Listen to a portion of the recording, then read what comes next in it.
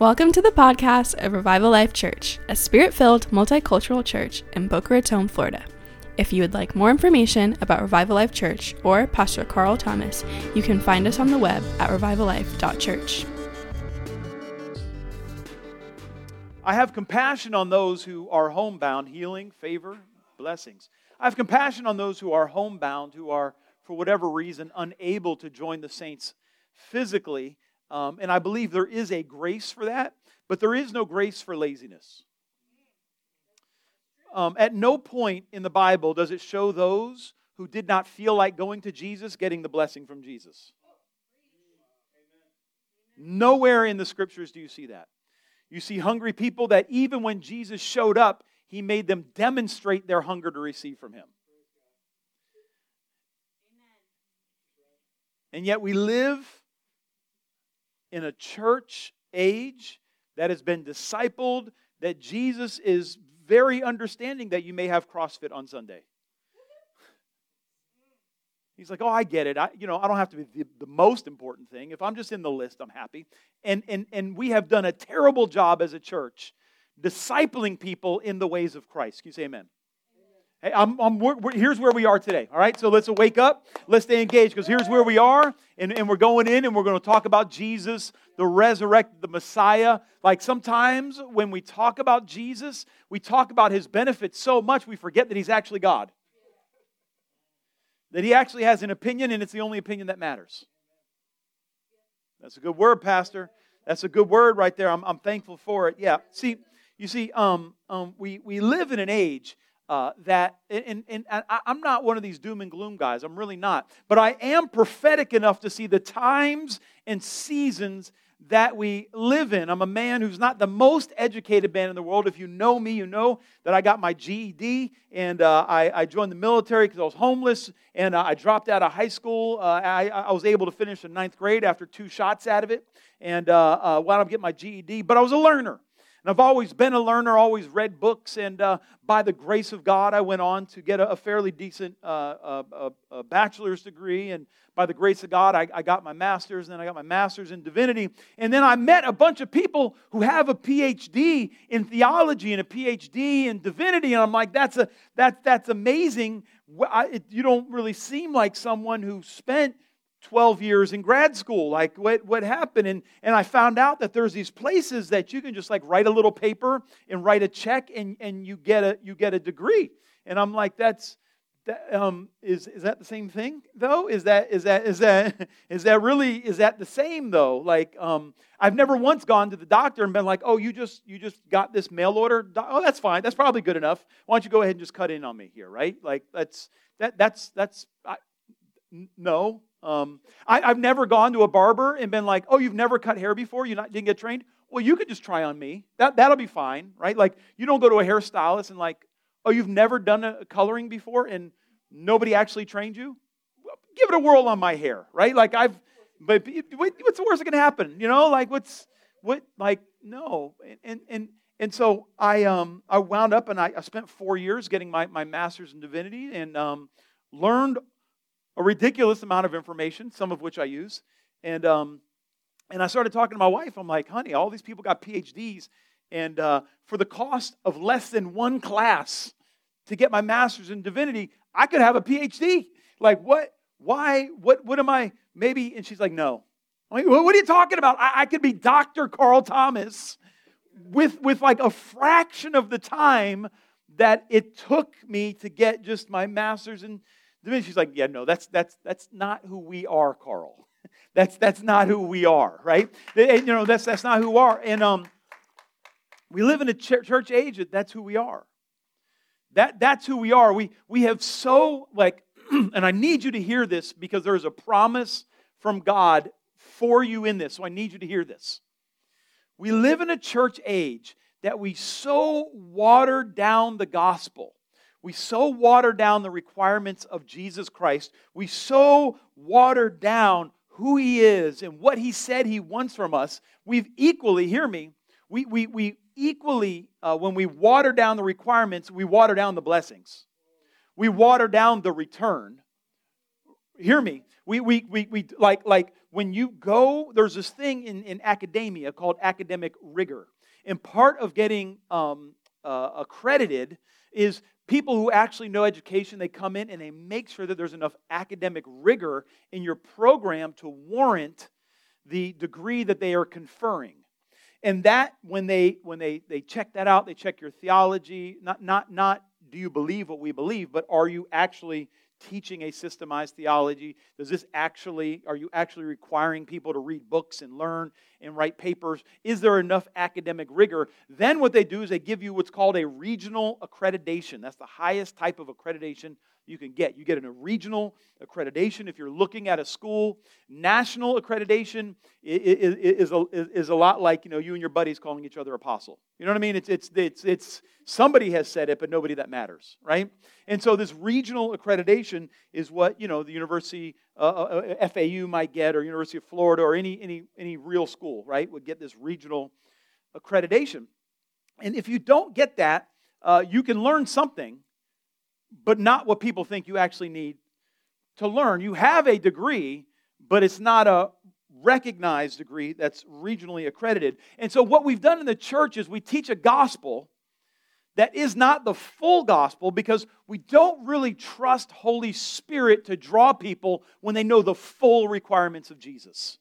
We don't teach people the real God. We give them a little fake God because we think, they're never actually going to show up for class. They'll never actually do the work to actually be a follower of Christ. That's actually, there's no way they'll do that. So we'll give them a watered-down gospel. Unfortunately, like people who get unaccredited degrees, they get a watered-down return. They're not actually able to do the things that you're supposed to be able to do once you get educated. And because we don't believe that the product that we're selling is really worth all that effort, hear me, we want the name of saying we have a massive church without actually having converts in the church. And so there is an entire move afoot in the church today, and I'm at a place in my life, and I'm at an age in my life where I am not going to couch the gospel. I'm not going to water down what I think and what I believe just to get people to listen to me. I don't need it. My ego doesn't require it. My conscience won't allow it. Are you hearing me? What you're going to get at Revival Life Church is the real gospel of Jesus Christ. The good news is really, really good. The bad news is really, really bad. And God actually has requirements for His people. All throughout Scripture, He has revealed this. And so we're going to dig in the Word of God today, and I promise you the goal today is to encourage you. This is not like we're going to beat you up and you're going to go home and be like, wow, I'm really glad I was rebuked today. That is not the style of church that we do. At the same point, if I go to the doctor, I don't want him to be like, it's cancer, but I'm not sure how he's going to handle that, so I'll just tell him it's going to go away. And then you die. Like, no, I want to know. Tell me what's wrong so I can get right. If you got high blood pressure, you don't want the doctor to be like, well, if you call me fat, that's not really politically correct. And so don't hurt my feelings. You might trigger me by telling me that my weight is causing health problems, so I need you to make up some new science so that I don't get triggered. No, because you're going to die either way. The heart attack don't care about your feelings. It's going to kill you if your heart is filled with cholesterol. Anybody know what I'm talking about?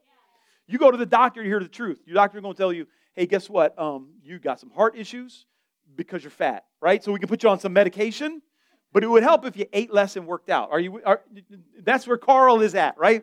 We went to blood pressure. I have some family blood pressure issues, so I'm taking the medication, but at the same point, I'm trying to eat less and maybe move my body a little bit. I need the truth.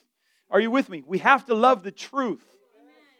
We need to love the truth. Is it triggering? Yes. So get rid of the trigger. Deal with some stuff. We need to be compassionate with one another's issues, but that doesn't mean we lie to people. And if somebody is damned to a life, a demonic life, we don't lie to them. Yeah, your boyfriend's cheating on you, but that's probably the best you can get. You should stay with him. No, you want to tell him, run from that dog. You deserve somebody better. You ever have somebody who's gossiping about you for a long time and you find out your friend knew? And you don't be like, oh, thanks for protecting my feelings, right? That's not what you say. You say, why did you not tell me? They become one with the liar. This is what we've done in the church with the gospel. We give a watered down thing and I don't know. You know what? God is well able to lead people on a journey of following Jesus. Are you with me? We can preach the real Jesus Christ to people who need to be saved. Are you hearing me? I hope you're getting this because I'm going to preach this all day.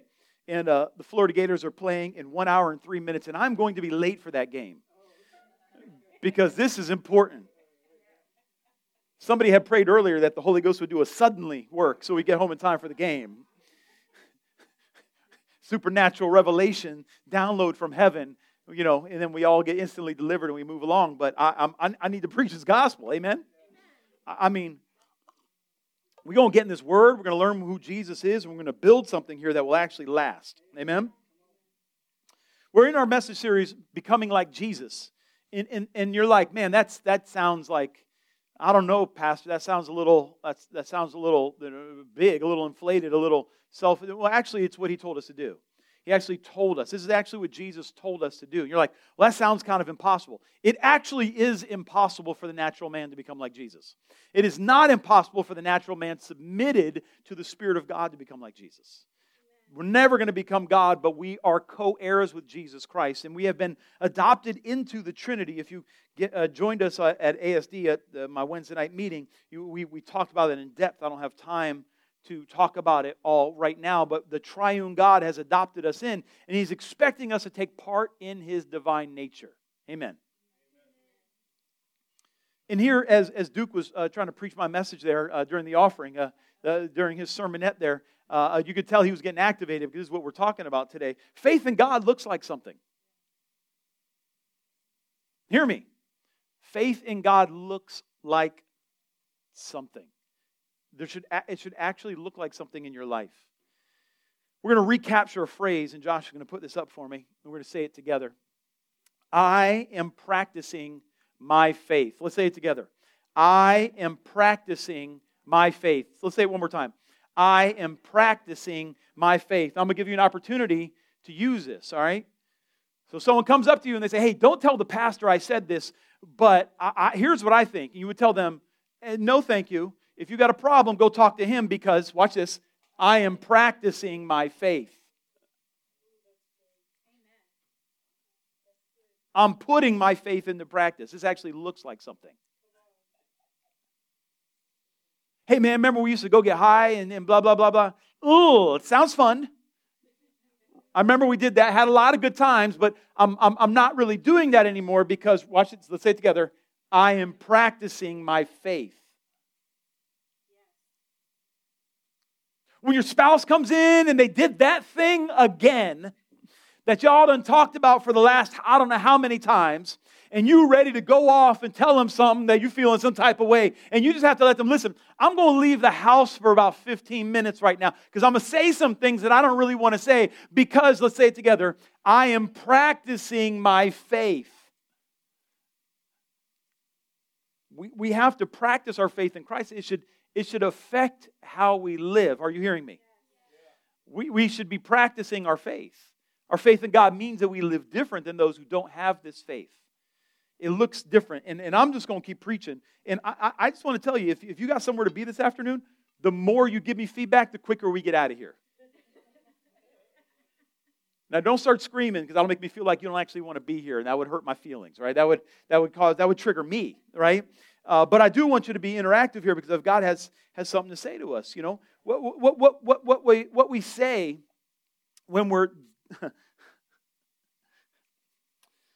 this is what we say when we're saying, I'm not being conformed to this world, but I am undergoing countercultural formation.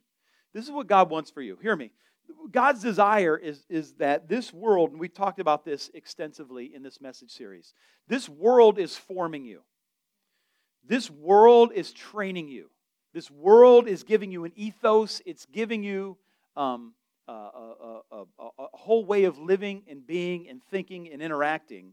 And it's contrary to the gospel. If it were in line with the gospel, Jesus wouldn't need to come. Because the world would have trained you in the things of God. But the world doesn't train you in the things of God. The world trains you in the things of the world. And so there is a culture that our world has that denies God's existence. And we need to undergo countercultural spiritual formation. Once you come to Christ and you have put your faith in Jesus, we then need to practice our faith so that we can be transformed to the image of God. We need our mind to be conformed to God's will, holding every thought captive to the will of God. And we can't do that if we've not learned the will of God. I'm seeing so much terrible theology in the pulpits because people just don't know God and they fall for anything that sounds good. I can't tell the difference between an Oprah Winfrey special and some church services these days. I'm like, they're saying the same things. Because you don't need Jesus to get what they're talking about. And a gospel that doesn't need Jesus is not the gospel.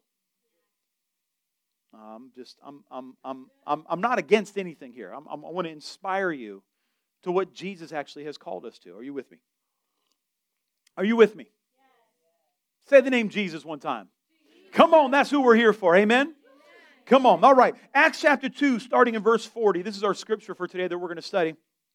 It says, and with many words Peter solemnly testified and kept on exhorting them, saying, be saved from this perverse generation. We talked about this last week. He's talking about the church generation. He's not talking about the world. He's not talking about politics. He's not talking about the government. He's talking about the people who are supposed to be following God and look like politics and look like the government and look like the world. Be saved from this perverse generation.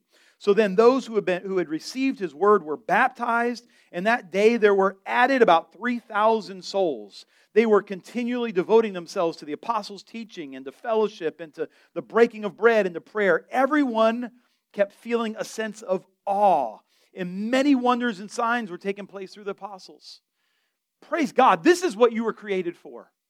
Hear me. This is what your soul craves. This is what your spirit man longs for. When God thought of you before the foundation of the world, He thought of you interacting in a community of people who said that God is God and I'm not, and this world doesn't matter. I want to be in the presence of God. I want Jesus to be on my lips. I want to fulfill the will of God. I want to be in awe of His presence every day of the week. This is what I long for. And sometimes you lay in bed at night and you wish that you could help this person or that you could rescue that person. And sometimes you just wish that somebody would reach out and help you in your time of need. And when you're at the bottom of the pit, you wish somebody would lower a ladder and come and get you. Listen, friend, that is God's plan for you as well. And you have not realized that because we live in a society that does not recognize or reward any of that. That's why we don't pay teachers anything. That's why our social workers don't get paid anything. This is why our children's advocates don't get paid anything. Meanwhile, the highest paid employee in every single state in America, in 50 states, I'm not here talking about government, but I want you to hear this. The highest paid employee, civil employee, hired by the government in every single state in America is a college football coach.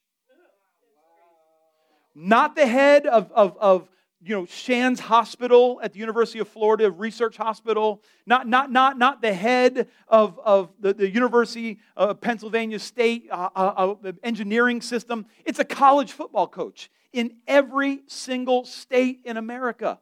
Meanwhile, the people who are advocating for our babies, who are in abusive situations, being molested or abused, and people who have given their lives to rescue them can barely eke out a living. That is the culture we live in.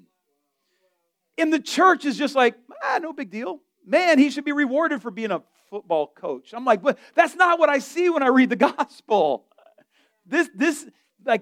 We have to recognize that this gospel is countercultural.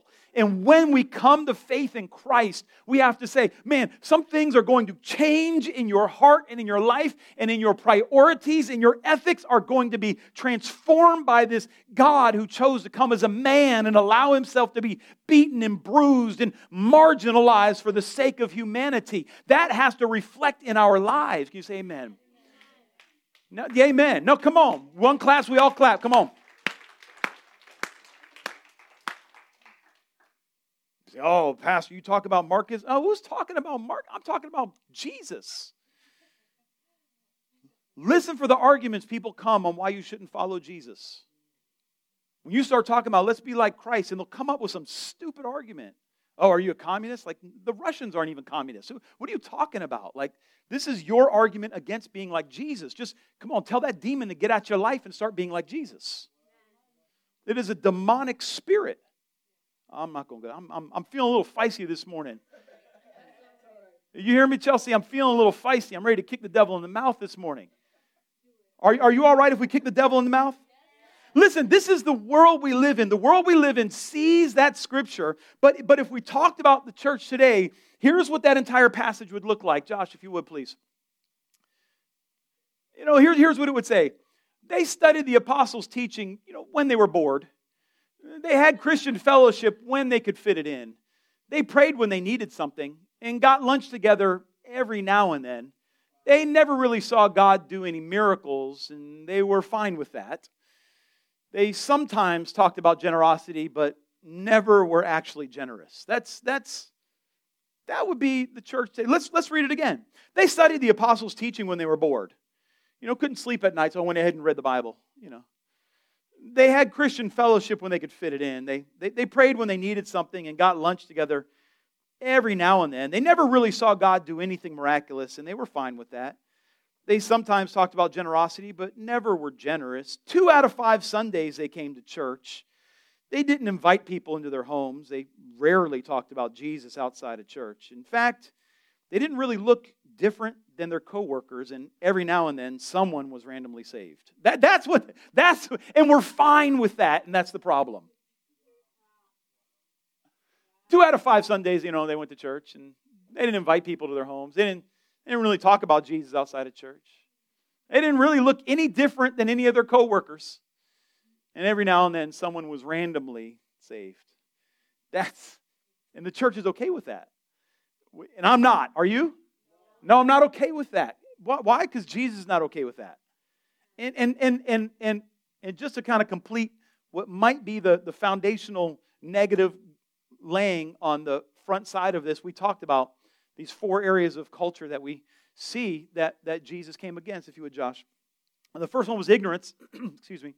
Ignorance, selfishness, isolation, and self-reliance. This is the world we live in, these things on the left here. Ignorance, selfishness, isolation, and self-reliance. As a matter of fact, our society celebrates it. I've never seen so many happy, ignorant people in my life. I've never heard people quote things, and I'm like, that's demonstrably false. Rich, we've talked about this. People revel in their ignorance, the absence of expertise, right? People they know nothing, and they're okay with that. As a matter of fact, they celebrate their stupidity. And I read something on Facebook, and I'm like, wait, really? Oh, you have a PhD. How much did that cost you? $800. Well, that's okay. Well, I've actually, I had a debate with somebody, and I said, you know where you could learn about this? I said, in books. Read books. Any books. Any books would show you that what you're saying right now makes absolutely no sense, right? But people are ignorant, and they're happy in their ignorance because they're like, that's all that matters. But we listen to me. Are you following me right now? We put it up. We want to live a purposeful Christianity. We want to live our Christianity on purpose. We want to be found faithful. We want to live our life toward Jesus purposefully, demonstrating that we actually are disciples. We want to see that we're being transformed to the image of God. And so, next slide, if you would, Josh. And so we see out of these 4 things, ignorance, selfishness, isolation, and self-reliance, we see these antidotes. And last week we talked about the antidote to ignorance is study. How many of you have been in the Word this week and have had rich times in the Word? Anybody in here can say amen? Amen? Yeah, just fake it and be like, yeah, absolutely, I put that into practice, Pastor. Absolutely, I'm digging in the Word and God is speaking to me. Yes, and we're getting deep on Wednesday nights, and we need to get deeper. And in this selfish society, there's a reason society is selfish, because it is anti-Christ. And the antidote is generosity. Let me tell you a little bit later, it says in Acts 2:34. It says, there was not a needy person among them. For all who were owners of land or houses would sell them and bring the proceeds of the sales and lay them at the apostles' feet, and they would be distributed to each as they had need. Now, I want you to hear this. It's important as we read the Scriptures, and especially as we read the book of Acts. We don't try to do what they did so we could be like them. I need you to hear this. What happened was the Holy Ghost got poured out on the day of Pentecost. And then we see lots of fruit of the Spirit being poured out on Pentecost. And one of those fruits was radical giving. Say amen. Radical giving was a fruit of being filled with the Spirit. Now, how that manifested specifically in Jerusalem at this time was that people sold all their possessions and gave it as they had need. I'll talk about why I believe that happened a little bit later. So when we look at the Bible, we can't just say, well, it says here in the Bible that you give away lands. So if you own land, you're not living a biblical Christianity. We would all say that's a little crazy, right? Amen? Like we're not all supposed to sell all our houses and give it to the poor. Amen. Like we can own a house. I believe it's okay that we own a house. It's okay to own a business. Like I hope you own a car. If you don't, I'll pray that you do. If you own a raggedy car, I'll pray that you get a better car, right? But that doesn't alleviate us of the need to read this and figure out how do we appropriate this for our lives. And the key here is not this what some people say, oh, that's socialism. Like, no, it's radical generosity, which is what was demonstrated in the Trinity, that God gave His Son, right? And so we see this giving of the Son, then we see this giving of the Spirit, the Father giving of His love, and we then respond like, okay, how are we responding to the generosity of God? And have we been trained falsely in this spirit age that God was generous so that we can be gluttonous? No, I still looked in the Bible. Gluttony is a sin. And so, come on somebody. How do we appropriate the Word of God for our lives counter to this culture? I know this is a bit of a lecture, but it's important that we lay down some spiritual laws right now because some of us are stuck in debt, are stuck in poverty, are stuck in cycles that we want to break out of, and we've been discipled by our hurt, and we've been discipled by the spirit of this age, and we're never going to break out of it until we actually get the Spirit of God in us and allow the Holy Ghost to change some things in our lives. Amen. Listen, when you live in the Spirit, you start to operate by the economy of heaven. When you live in the Spirit, come on, when you begin to live in the Spirit, begin to operate in the economy of heaven. When I get generous, then all of a sudden my bills become God's bills. When I become loving, then all of a sudden my problems are God's problems. Because I've been giving of Him out of my life, so He starts giving in me what I need. This is what happens. When I say, man, God, you got a problem over there, and I'm going to meet the need of that problem, then all of a sudden God's like, well, if my problems are your problems, then your problems are my problems. Amen.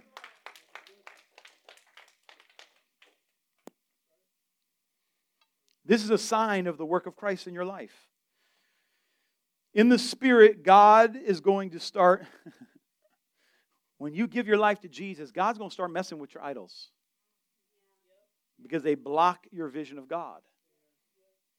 And education, finances, success may be an idol in your life. And I always, you kick a hornet's nest and the hornets get mad and you'll get punished by messing with people's idols. You know, there's people in your life who argue with you every time you say something they don't like. And they're trying to train you not to challenge them. And you get to say in your life, hey, either we're going to have this conversation or we're not going to have a relationship. But I refuse to be punished by telling you the truth. I'm not submitting to that kind of relationship. You're going to have to grow up and have some honest conversations and not get defensive and be disrespectful because I'm touching an idol in your life. And those of you called to ministry, you better get that figured out early. Because you're going to have some people who have put themselves above God. They want you to treat them the same way. And you start touching their idols and they'll start lying on you. And as a Christian, you're not allowed to gossip about them. Welcome to ministry. Welcome to ministry. You pour your life out for someone, and they get offended, and then they start lying on you. And you're just like, that's between them and God. You want to listen to a liar over the person who rescued your marriage, over the person who poured into you, over the person who came in the middle of the night, who led your children to salvation, who won your sister to the Lord, won your brother to the Lord, cast the devil out of you numerous times. You want to listen to go? Hey, you can have whatever you want. You want demonized, you get demonized. But the Bible says, I put before you life and death. Choose life that may go well with your children. Well, you come back in 10 years when your kids are demonized, and I can help you when you repent. Like, we can do this. If you want, you think you're above God, but you're not. But but can we just be real for a second? There is a real God, and there is a real devil. And there is a real heaven to gain and a real hell to shun. And we need to seek the truth of God in our lives. Otherwise, we got a bunch of demonized Christians espousing terrible theology, and there's nobody who will stand up and tell them, hey, bro, I love you. I hear what you're trying to do. It's not biblical, though, and you're not leading anybody to Jesus. You're leading them to feel better about themselves, and nowhere in the gospel does it say that's a goal of Jesus. It says the truth shall set you free. Man, I'm on one today. In Acts 4, there's this showdown. There's this showdown in Acts chapter 4, and they tried to beat up the apostles and tell them, listen, you're triggering us with your speeches are triggering us. You're talking about Jesus like He's the only God, and that's triggering us because we believe Caesar's God, and they believe that the Pharisees are the ones who are right, and they believe that the Sadducees are right, and the Hessians, and you had all these groups that worship their own gods, and the disciples were standing up saying, "Hey, guess what? That's good and all, but there's really only one God, and His name is Jesus. And by the way, you killed Him, but the Father raised Him to life." And they're like, no, you can't do that. You're triggering us. We're going to punish you for that. And we're going to beat you. And we're threatening you with murder. And they had to have this decision. Are we going to hedge ourselves to society? Are we going to let this culture form what we talk about? Or are we going to stand on the truth of God's Word? Are we going to stand on the truth of who Jesus has revealed Himself to be? There was this showdown. And what they did was they didn't pray against the Romans. They didn't pray against the Pharisees or the Sadducees. They prayed to God for boldness. I want to be bold to talk about Jesus when it's not popular. To tell my kids, yes, I know you think that's all right, and that's your life, and you can do what you want. I just want to let you know I done been down that road, and it don't go nowhere good. Amen. I done lived that life, and it don't go nowhere good. It's totally your life. I'm not trying to control you. I've been preaching this for a dozen years. I have 2 adult children now. I said you got till about 16 to win them. That's it. And after 16, you got to hope that they want to talk to you. That's it. That's what you got. You can't control them. Now, they may listen to you because you're paying their bills after 16, but that don't mean you actually have influence. They may stick around and let you talk a little bit. You might get an eye roll. You might get I actually need them to pay for this, so I won't even roll the eyes this time, right? But at that point, either they want to listen to you or they don't, right? Then you just become a source of wisdom. That's it. That's it. Or every now and then a guardrail. Like, I don't know if you know this, but this train is about to jump the tracks, and you will not like what happens when that happens, right? But you got to speak some truth sometimes. And you got to pray, and they prayed for boldness. I want to speak the truth in a way that people will hear it. Right? And Jesus talked about, he was not scared of touching idols. And the chief way that He talked about idols was through money. He talked about money almost more than anything else. Watch this. Every time Jesus talked about money, it wasn't about money. It was about what God do you trust. Read the Bible. Every time He talks about money, He's not talking about money. He's talking about what God you trust. And I come from a broke family. I come from broke. How broke do you know? I've been at least that broke, right? I've been as broke as you know broke is, right? Like, I've been broke. And you're like, well, you can't be broke if you have a cell phone. I grew up before cell phones, so you can't say that, right? Like, I've been broke. I've been poor. I've been super poor. And so in my life, a struggle, can we just be honest here for a second? A struggle in my life has been, how are we going to pay the bills? Am I going to trust God with my finances? Will I trust God? Will I stay faithful to God and not allow money to become an idol? We love to point at rich people and talk about how, what they could be doing with their money, but I haven't found poor people to be any more faithful with their money than rich people. Right? And we've heard this before. It's easy for the wealthy to give generously. It's hard for them to give sacrificially. It's easy for broke folk to give sacrificially, but it's hard to give generously. So we avoid pointing fingers. It's really not helpful. We just need to look at our own heart. Amen? I mean, it's like we all point at, not we all, but people point at the wealthy, but you want to be wealthy, don't you? I mean, I do. Not, don't you? I do. I would love to be wealthy. And I'd like to say, because I'd buy you all a car. And maybe I would if I was that wealthy. I don't know. But life is easier when you're not broke, I have found. I have been very poor. Life is easier when you're not poor. And God is after that idol in your life of finances. They prayed for boldness, and they preached in the face of their fear. And when they preached the gospel in the face of their fear, the Holy Ghost fell on them and gave them power. And that power fills you in every area of your life. What you need in every area of your life. I hate to say this, but you don't need more money. You need the ability to get more money. You need the wisdom to manage your finances. You need to be able to build systems that you can bring finances into your life. You need to be able to manage relationships in a way that you're not being abused and taken advantage of. You need the wisdom to get your kids from getting involved in all the crazy violence that's happening in this world. And let me tell you, friend, programs are good and I'm all for them, but we need the Holy Ghost of God in our lives to give us godly wisdom so we can come against these obstacles in the world. Amen. They live the gospel with giving. This is part of who they are. And if this is triggering you, I'm talking about money in church, I apologize for every pastor, every church that has manipulated you to give money when they were just getting themselves rich. When I lived, before I was in ministry, I was in secular business, and one of my jobs, one of my businesses I had I had a mortgage business. And I showed up to a job one time when I was learning the mortgage industry, and they were giving these sales trainings. And if you're going to be in sales, sales can be godly or sales can be demonic. Am I preaching good, Duke? Sales can be godly and sales can be demonically manipulative. And I walked in the sales meeting, and they're like, "Here's how much you charge for a mortgage." You think about, what's my car payment this week? What do I need to pay? And you tack that onto the mortgage, and that's how much you make. I'm like, I don't want nothing to do with this. This is the devil right here. This is flat out demonic. I am not learning manipulation from the world. This is not something I want to be a part of. Amen.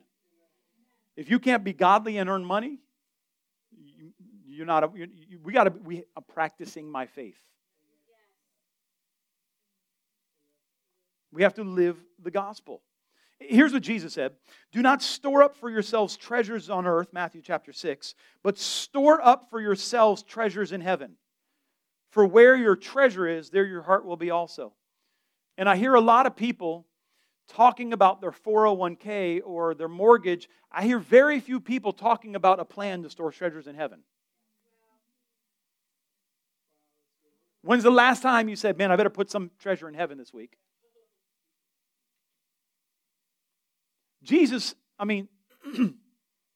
we say we believe, literal interpretation of the Bible, people say. Don't store up treasures on earth, store it in heaven. Well, what does that mean? Don't have a bank account? No, I think you should. I think you should have a bank account. I think you should manage your finances. What does that mean in our lives? It means my real treasure, like where it really counts, I need to be thinking about that at least as much as I'm thinking about my natural finances. Here's what I like to do. Here's a little exercise I like to do. I like to get a certain amount of money. I'll just tell you, I don't care. I like to get a $100 bill and put it in my pocket. Now, for me, $100 bill that's the point where giving is not just like, I don't care if I get it back. Does that make sense? Like, for you, it might be a 20. A 20 might be a big sacrifice. For you, $500 might be a big sacrifice. I don't know where you're at. I'll just say $100 bill, because a $100 bill is when you start giving sacrificially normally. Like, you're generous, but you feel it. Like, okay, I could use $100 right now. Like, that would. Some of you just, it's no big deal. And if you have multiple pairs of shoes that cost more than $100, then it's not $100 for you. It's more. Okay, hallelujah. So I like to get a $100 bill, and I like to put it in my pocket, and I like to say, Lord, whose money is this? I have this $100 bill. This is somebody's. I need you to let me know whose it is, so I can bless them with this. Because that is going to my heaven bank account. That is going to my heavenly bank account. I like to go to the store and say, Lord, I hope I'm behind the person who can't pay their bill. This is who I like. Lord, today I like to pray into opportunities to be supernaturally generous. I love it. I love it. And I have I'm just, man, I hope you don't feel like I'm trying to manipulate you out of anything today. I'm not having an offering at the end of service. We are going to have one next Sunday, though. So come ready. But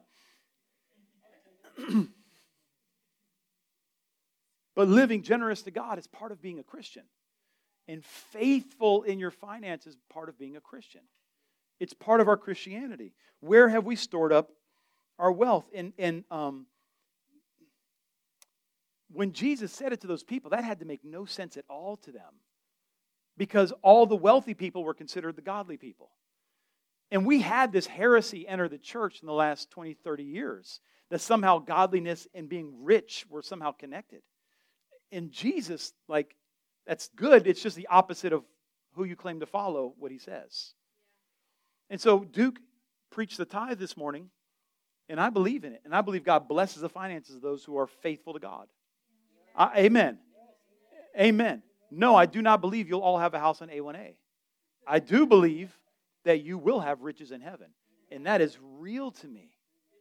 That is real to me. Say amen. And it's even more important than that. We have to live according to a different economy than we see in this world. 1 Corinthians chapter 2 says, the natural man does not accept the things of the Spirit of God. They're foolishness to him, but he cannot understand them because they are gained, what's that say? Spiritually. They're spiritually appraised, it says in the NASB.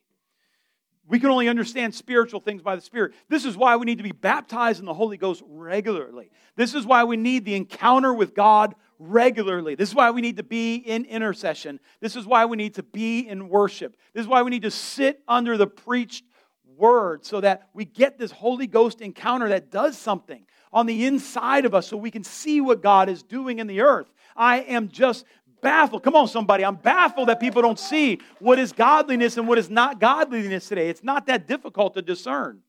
You could tell who is in the Bible and who's not in the Bible.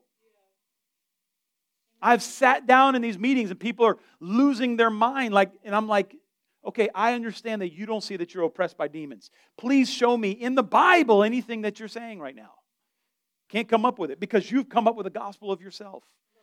And forgive me if I don't worship the same God that you do. You. I'm on one, honey. Am I being all right? Okay. I live in a different economy. This is countercultural formation. Watch this. Put it up, Duke. Put it up, Josh. Every act of obedience to Jesus is sowing into your future. I want you to see this. Every act of, come on, somebody. I want to preach this. I want to get you worked up. But I want to get this in your spirit, man, more than anything else. I want this to affect you. I want this to be sticky on you. We say, come on. I want this to like bleed out of you when you're not thinking. We say the Apostles' Creed every week. Why? Because we're religious? No, because I want you to lay in bed at night and I want you to recite it. I want you to think about when the enemy comes and says, well, there's many ways to God. You're like, no, I believe that there is one true God. No, I believe that Jesus Christ is his only son. I want you to, born of a Virgin Mary, suffered under Pontius Pilate, was crucified, died, and was buried. On the third day, he rose again. I want to get this in your spirit, man, so that when you talk to your kids about who Jesus is, they're like, well why do we go to church? Well, let me tell you one thing. We believe in one God, right? We believe, like, you have some theology to give your kids. Because theology is so minimized in today's church because what they're trying to do is get a crowd together that may or may not be following Jesus. Oh God, I'm going on rants now. Tracy, just reel me in when I get on rants. Are you guys getting anything out of this? This is why the enemy fights you.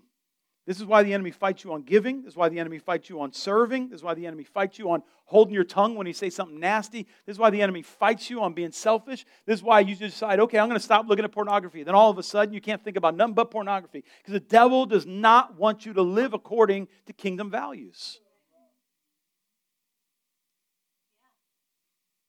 There is a real devil. And he does hate you. And he absolutely does not want you to live like a Christian. He does not want you, watch this, to practice your faith. I don't know, he doesn't want you to believe in Jesus, but I don't think he don't really fight that too much. He just gets you to stop being Christian. I believe I'm supposed to be rich. They ain't done nothing for me. So does that, I believe I'm a Christian. Well, that's I met a man who thought he was a pony. I don't know that matters. Saw a TV show about a guy who said he was a wolf. Okay. That don't change your DNA, though. You're still a human. You're just like the rest of us, broken down people, got all kind of issues. You can't escape it. You can't escape your humanity. Oh, that's a whole nother word. Okay. I'm going to bring this to a close here. Oh, Jesus. Eventually. Jackson, we are not catching the beginning of that game. We are not catching the beginning of that game. Lord Jesus, be with the Gators. Okay. Acts chapter 10, we read about a man named Cornelius. I want you to follow along here. We start reading about a man named Cornelius. And Cornelius, he was Roman. He wasn't a Jew, and he wasn't a Christian. Are you following me? He was not a Jew, and as a matter of fact, he worked for the government. Now, it was different then working for the government than it is today. Today, you work for the government. You don't. Well, I don't want to disparage any government workers, but you clock in, you clock out, and then you kind of had your own business. You got a corner of the market, so to speak. So Cornelius worked for the government. He was kind of his own man. He had people working for him, and we read about him in Acts chapter 10, verse 2. It says that Cornelius was a devout man who feared God with all his household and gave many alms, say alms, who gave alms to the Jewish people and prayed to God continuously. About the 9th hour of the day, he clearly saw in a vision an angel of God who had come in and said to him, Cornelius. And fixing his gaze on him and being much alarmed, he said, What is it, Lord? And he said to him, Your prayers and your alms have ascended as a memorial before God. Leave that up there if you would for a minute, Josh. Your prayers and your alms have ascended as a memorial before God. Your prayers and your alms have ascended. Okay, let's break down this word alms. There's 3 types of giving, right? Number one, the first and foremost is the tithe. The tithe is the first 10% of your increase. The Lord talked about it all throughout the Old Covenant.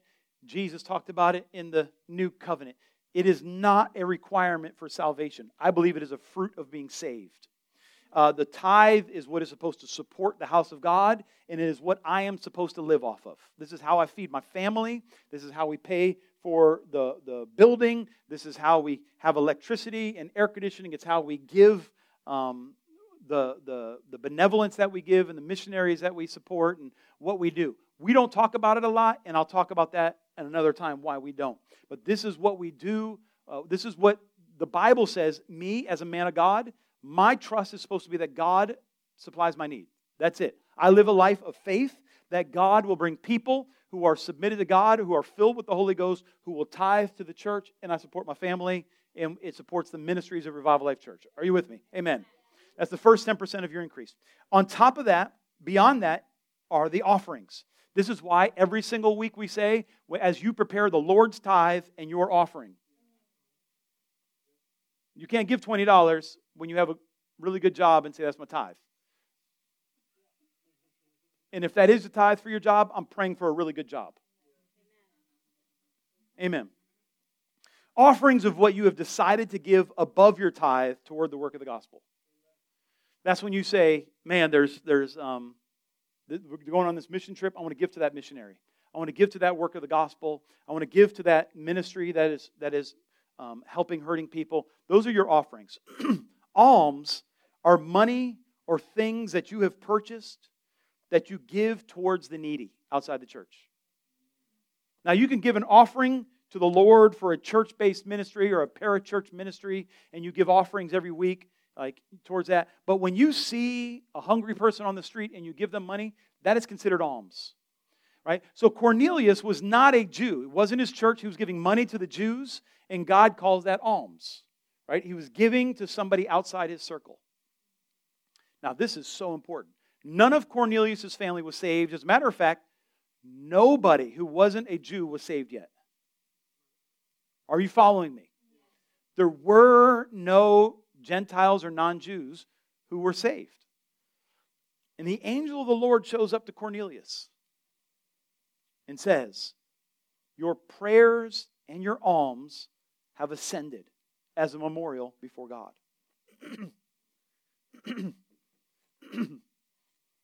What are you doing that is ascending as a memorial before God? The angel showed up and said, God has seen your giving. And God has heard your prayers. Every time you take that money and you put that tithe in the offering bucket, or you feed that hungry person, or you give that word of encouragement to that person you do not like. When you go out with the Go team and you feed the hungry, there's people in this room, there's people in this church who are part of the Go team who don't even really want to be part of the Go team. But God sees what you're doing. And there is a reward in heaven for that. When you feed the hungry, you are sowing into the treasury of heaven. And let me just say a little bit. Some people who need a little bit of breakthrough, I wonder if it's possible that the reason you have not had the breakthrough yet is because there are no alms and there are no prayers to come up as a memorial before God to put your name on the Holy Ghost to-do list in your behalf. You say amen. I think that possibly it was supposed to be your date, but the cup had not been filled. And the Bible says that the prayers of the saints are like in these chalices, as it were. And the Bible says in the book of Revelation that these chalices overflowed with the prayers of the saints before God in intercession. And I just feel like it's possible that metaphorically some people got some chalices in heaven that are supposed to be filled with giving and filled with prayer, but they haven't spilled out before God because ain't nothing getting put in them. You're like, God, give me something, then maybe I'll go out. And God is like, if you will step out in faith and you will start to be faithful with your giving, start to be faithful with your generosity, be faithful with your intercession, be faithful with your prayer, then something will spill out before God and the angel of the Lord will show up on your behalf and turn things around that never could have been turned, exceedingly abundantly beyond all that you could ask or think will God pour into your bosom, blessed, pressed down, pouring over. Can you say amen? I'm here to tell you I have faith in that God. I have faith that you have a part to play in the gospel of Jesus Christ. You have a part to play in God's work on this earth as you work out your faith. Can you say amen? Amen. Look at this. Cornelius' generosity directly leads to his God encounter and the salvation of his family. Cornelius' generosity directly leads to his God encounter and the salvation of his house. I'm going to say it one more time. Every act of obedience to Jesus is sowing into your future.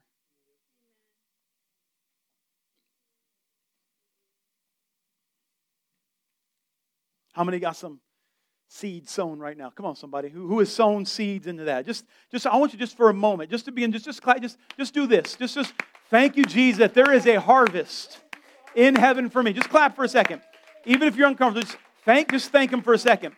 Maybe I didn't get the return that I thought I was going to get.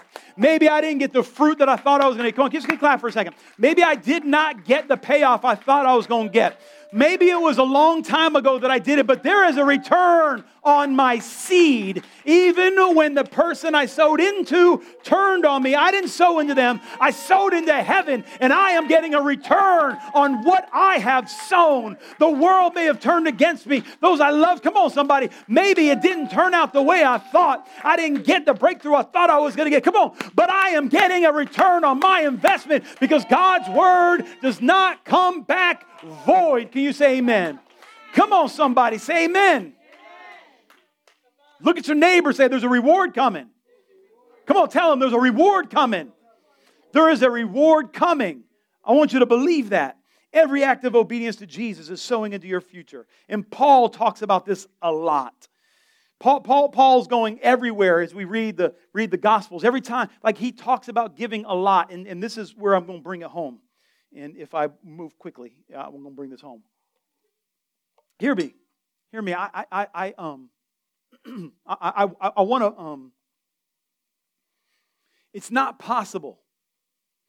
It's not possible to live in this fallen world and do a little quick Bible study and think that we're getting any deep spiritual formation.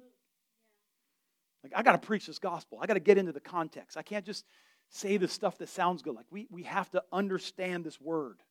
We have to know. We have to discern, not just for us, but for this world. Like, what does this mean? We got to wrestle with the text. And we got to hear the messages that don't fit into our culture, because this culture does not glorify Jesus at all.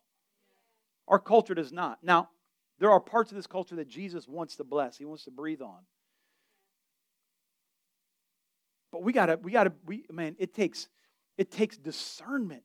When everybody you know says that this political party is the truth and that political party is the devil, I'm like, how does this gain you? Like, I don't. Because I see the devil in both of them, and I see Jesus in both of them. Like, I don't. Maybe there's a different metric we're supposed to be using than politics. Maybe there's a different metric than money. Maybe we should. Maybe we should be looking at the Word of God and say, none are righteous, no, not one. Maybe we should believe the Bible, which says none has seen the face of God. Maybe we should be conformed to this world, and that's going to take a little bit of time. And at Revival Life Church, I'm here to let you know, we got a threefold plan. It is encounters with God, spiritual formation, and the mission, the go of the gospel. We need all three in our lives. And spiritual formation takes time. And I'm not in a rush. I'm not leading a circus any longer. I've been there, and I could do all the magic tricks. I've seen them all. I've seen the circus acts. I've seen them all. I'm impressed with very few of them. Are you laughing, honey? Is that funny?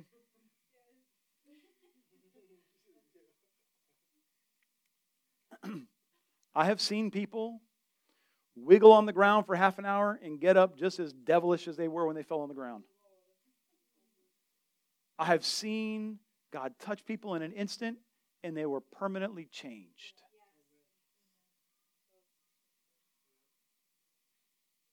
I got a debate with somebody. I don't know why I do this anymore. That's not true. I like to debate people.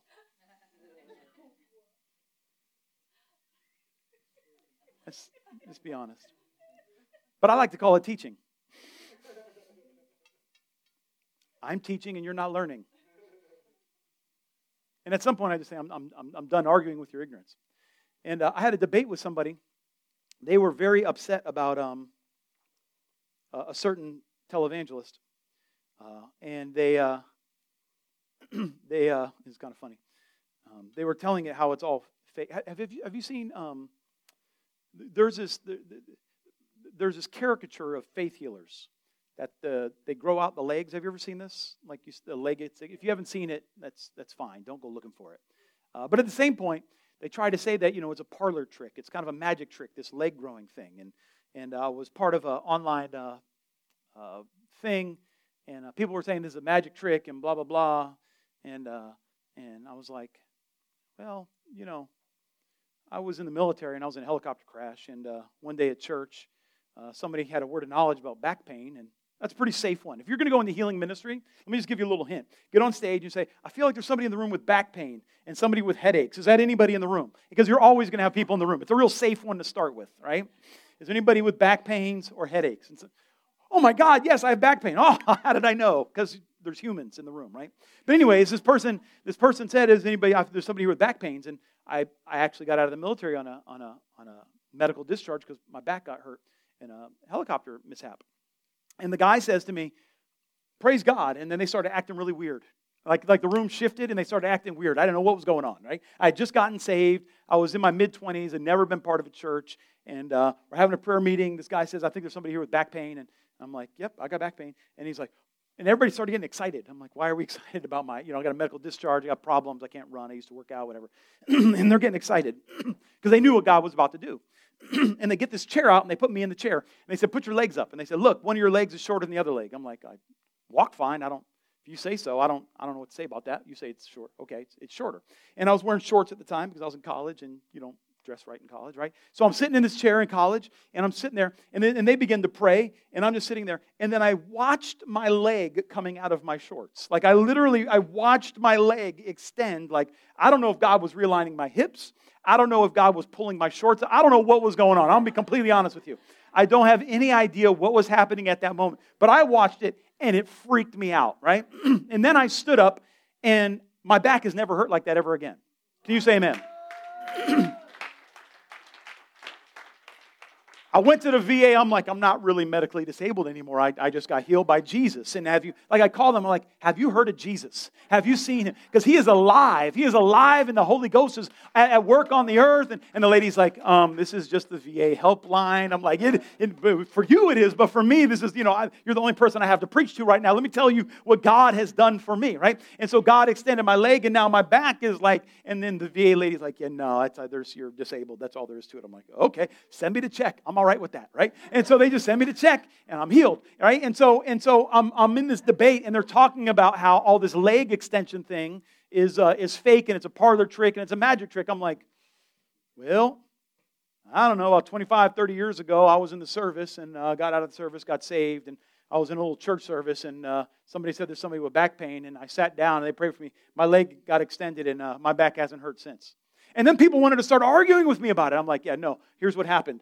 Somebody prayed for me, and I saw my leg get longer, and now my back hasn't hurt ever since. I don't know what to tell you. Oh, but you see, what really happened was they prayed in the name of Jesus, and my leg got a little longer, now my back doesn't hurt. You can do whatever you want with that. I don't care what you do with that. You can steal God's glory and give glory to the devil for that. If that's what you want to do, that's between you and Jesus. But I'm here to let you know, I encountered the Spirit of God. He done changed my life, and now my life is different. Yeah, I'm not here to argue with you about whether God is actually a good God and a healing God. That's between you, God, and the devil, who you want to glorify. I'm planting a word of truth on the inside of you, that I am practicing my faith by letting you know, even though all y'all are going to try to demonize me, I don't care, because I am storing up treasures in heaven. Does this make sense to you? Are you getting this? So I will argue with these folks. I don't care, because they deny the deity of Jesus.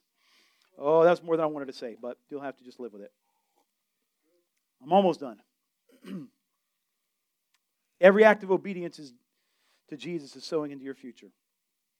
And so, Paul, come on up here if you would, Stanley, because that'll make me hurry up. So Paul, in all his letters, keeps talking about money.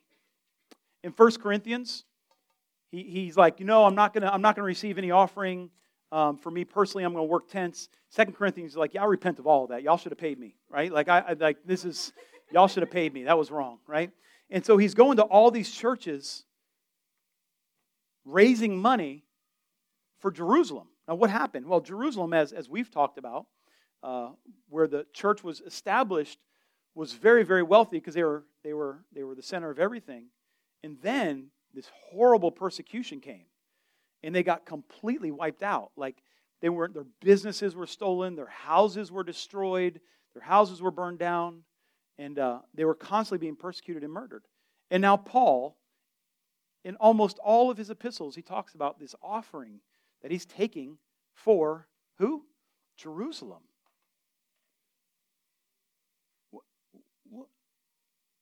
Acts chapter 4, there was not a needy person among them, for all who were owners of land or houses would sell them and bring the proceeds of the sales and lay them at the apostles' feet, and they would be distributed to each as any had need.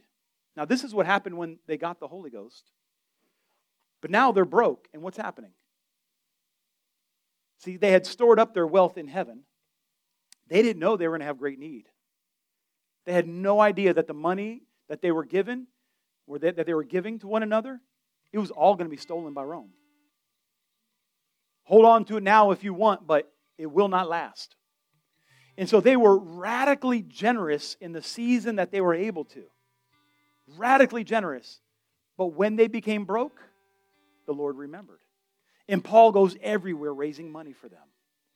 They had no idea they were sowing into their own financial future with this offering of giving everything radically at the beginning of the church. Is this making sense? And we read of Barnabas, in this. We read of Barnabas. And Barnabas, it says, sold land, gave radically. And we read about Barnabas again. In chapter 4, it says, now Joseph, a Levite of Cyprian birth, who was also called Barnabas by the apostles, which translates son of encouragement, owned a tract of land and sold it and brought the money and laid the apostles' feet. So he had this name. The apostles gave him a new name, son of encouragement, because of his giving. What happened to him? We read about him again in chapter 9. Paul's like, this Barnabas, we know him. We know him through his giving. We know him through his generosity. We know him through his love. We know him by what he has demonstrated to be the fruit of the Spirit. I need you all to catch this, by the Spirit, right? So in chapter 9, he becomes the ministry partner of the Apostle Paul. He was just a dude in Jerusalem, being generous with his giving.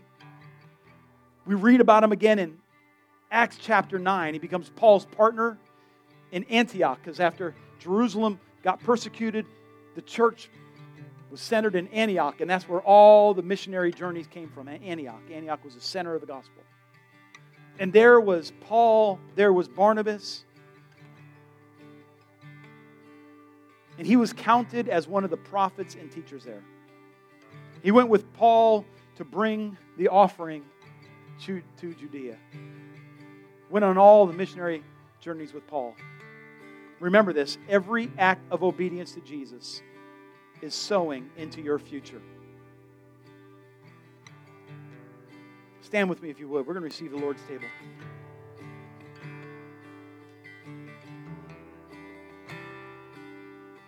If you need communion supplies, we'll have an usher here at the front who would love to serve you.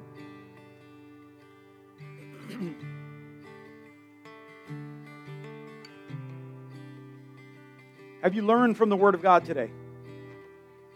Have you been encouraged from the Word of God today? Has the Spirit been in our midst?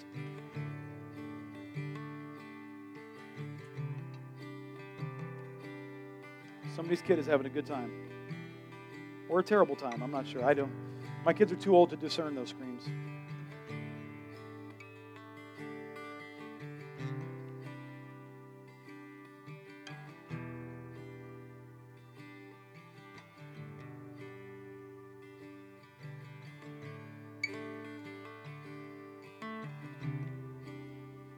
They're sorting things out back there, all right.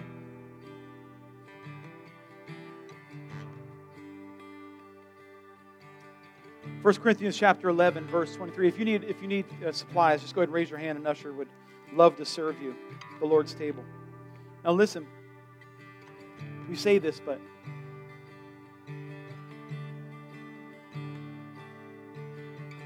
as we receive this is the body and the blood of Jesus. Is it literally the body and blood? No. I don't have time to teach on that now, but something supernatural happens to this. It doesn't become literal blood, doesn't become literal flesh. That's I'm not sure that's faithful to the text. But something supernatural happens here. Because we together are receiving the body, the sacrifice of Jesus.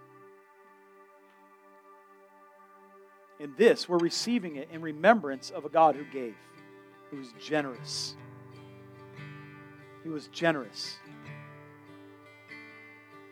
And so Paul says, "For I received from the Lord that which I also delivered to you, that on the night that the Lord Jesus, the night in which he was betrayed, took bread, and when he had given thanks, he broke." Now, as you receive this body, I want you to do this in faith. And as you receive the cup, I want you to do it in faith. I want you to not just think, I want you, you know how I just told you that every act of obedience goes into your spiritual bank account? I want you to recognize that something supernatural is happening right now as you receive this. That you are communing with the Lord in a way you cannot do on your own. When we gather around the table of the Lord, here we are, the huge table right now, and Jesus is at the head. He's lifting the bread, and He's saying, "Do this in remembrance of me." And we are obeying the Word of God. We are, watch this, practicing our faith right now. When you show up to church on Sunday, you're practicing your faith. You could have slept in, you could have gone to the park, you're practicing your faith.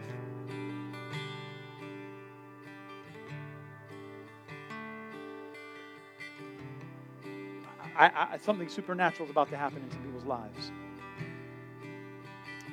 When he had given thanks, he broke it and he said, "This is my body, which is for who? For you." Look at your neighbor and say, "It was broken for you. It was broken for you. It was broken for you. It was broken for you. It was broken for you. This is my body, which is broken for you. Do this in remembrance of me." Oh, Jesus, receive the broken body of Jesus that makes you whole.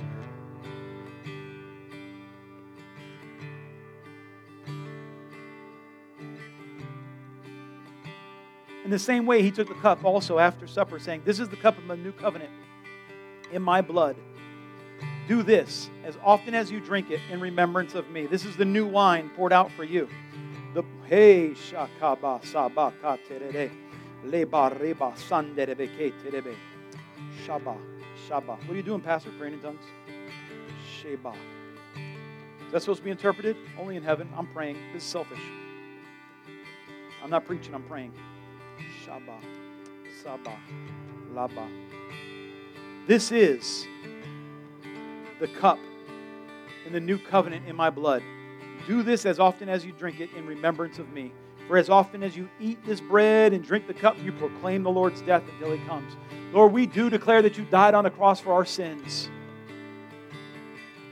This Jesus Christ, who was murdered, who God raised from the dead for us. Receive the cup of the new covenant.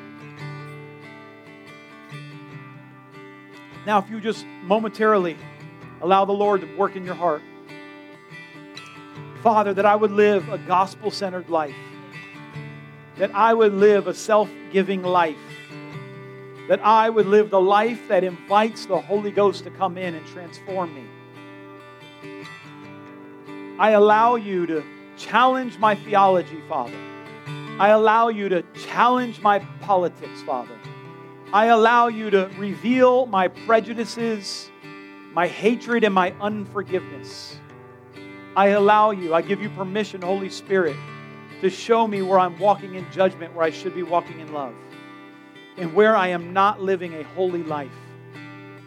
Help me to be transformed into your image.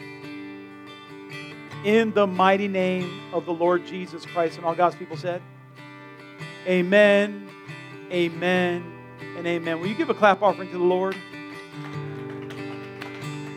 Real quick, I just want to give you this opportunity. If you are away from God today, if you're not part of the Church of Jesus Christ, if you're not faithful to God in your finances, if you're not faithful to God in serving, if you're not faithful to God in your attendance, if you're not faithful to God in serving the body, I want to just give you an opportunity right now. Just don't anybody go anywhere. Don't just between you and God right now, every head bowed, every eye closed, between you and Jesus.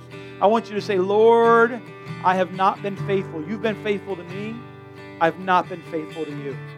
Help me to prioritize my life in a way that I can be faithful, that I can practice my faith, that I can be found faithful to you, that I would tell people about you this week and invite them to a place that they can encounter God.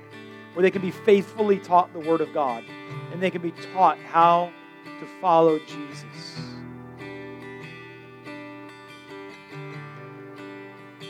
Dude, can you come forward for this? If you need healing in your body today, if you need deliverance, if you need God to do a miracle in your life, I want to invite you to come forward. We would love to pray for you, but allow me to bless you. The Lord bless you and keep you. The Lord make His face shine upon you and be gracious to you.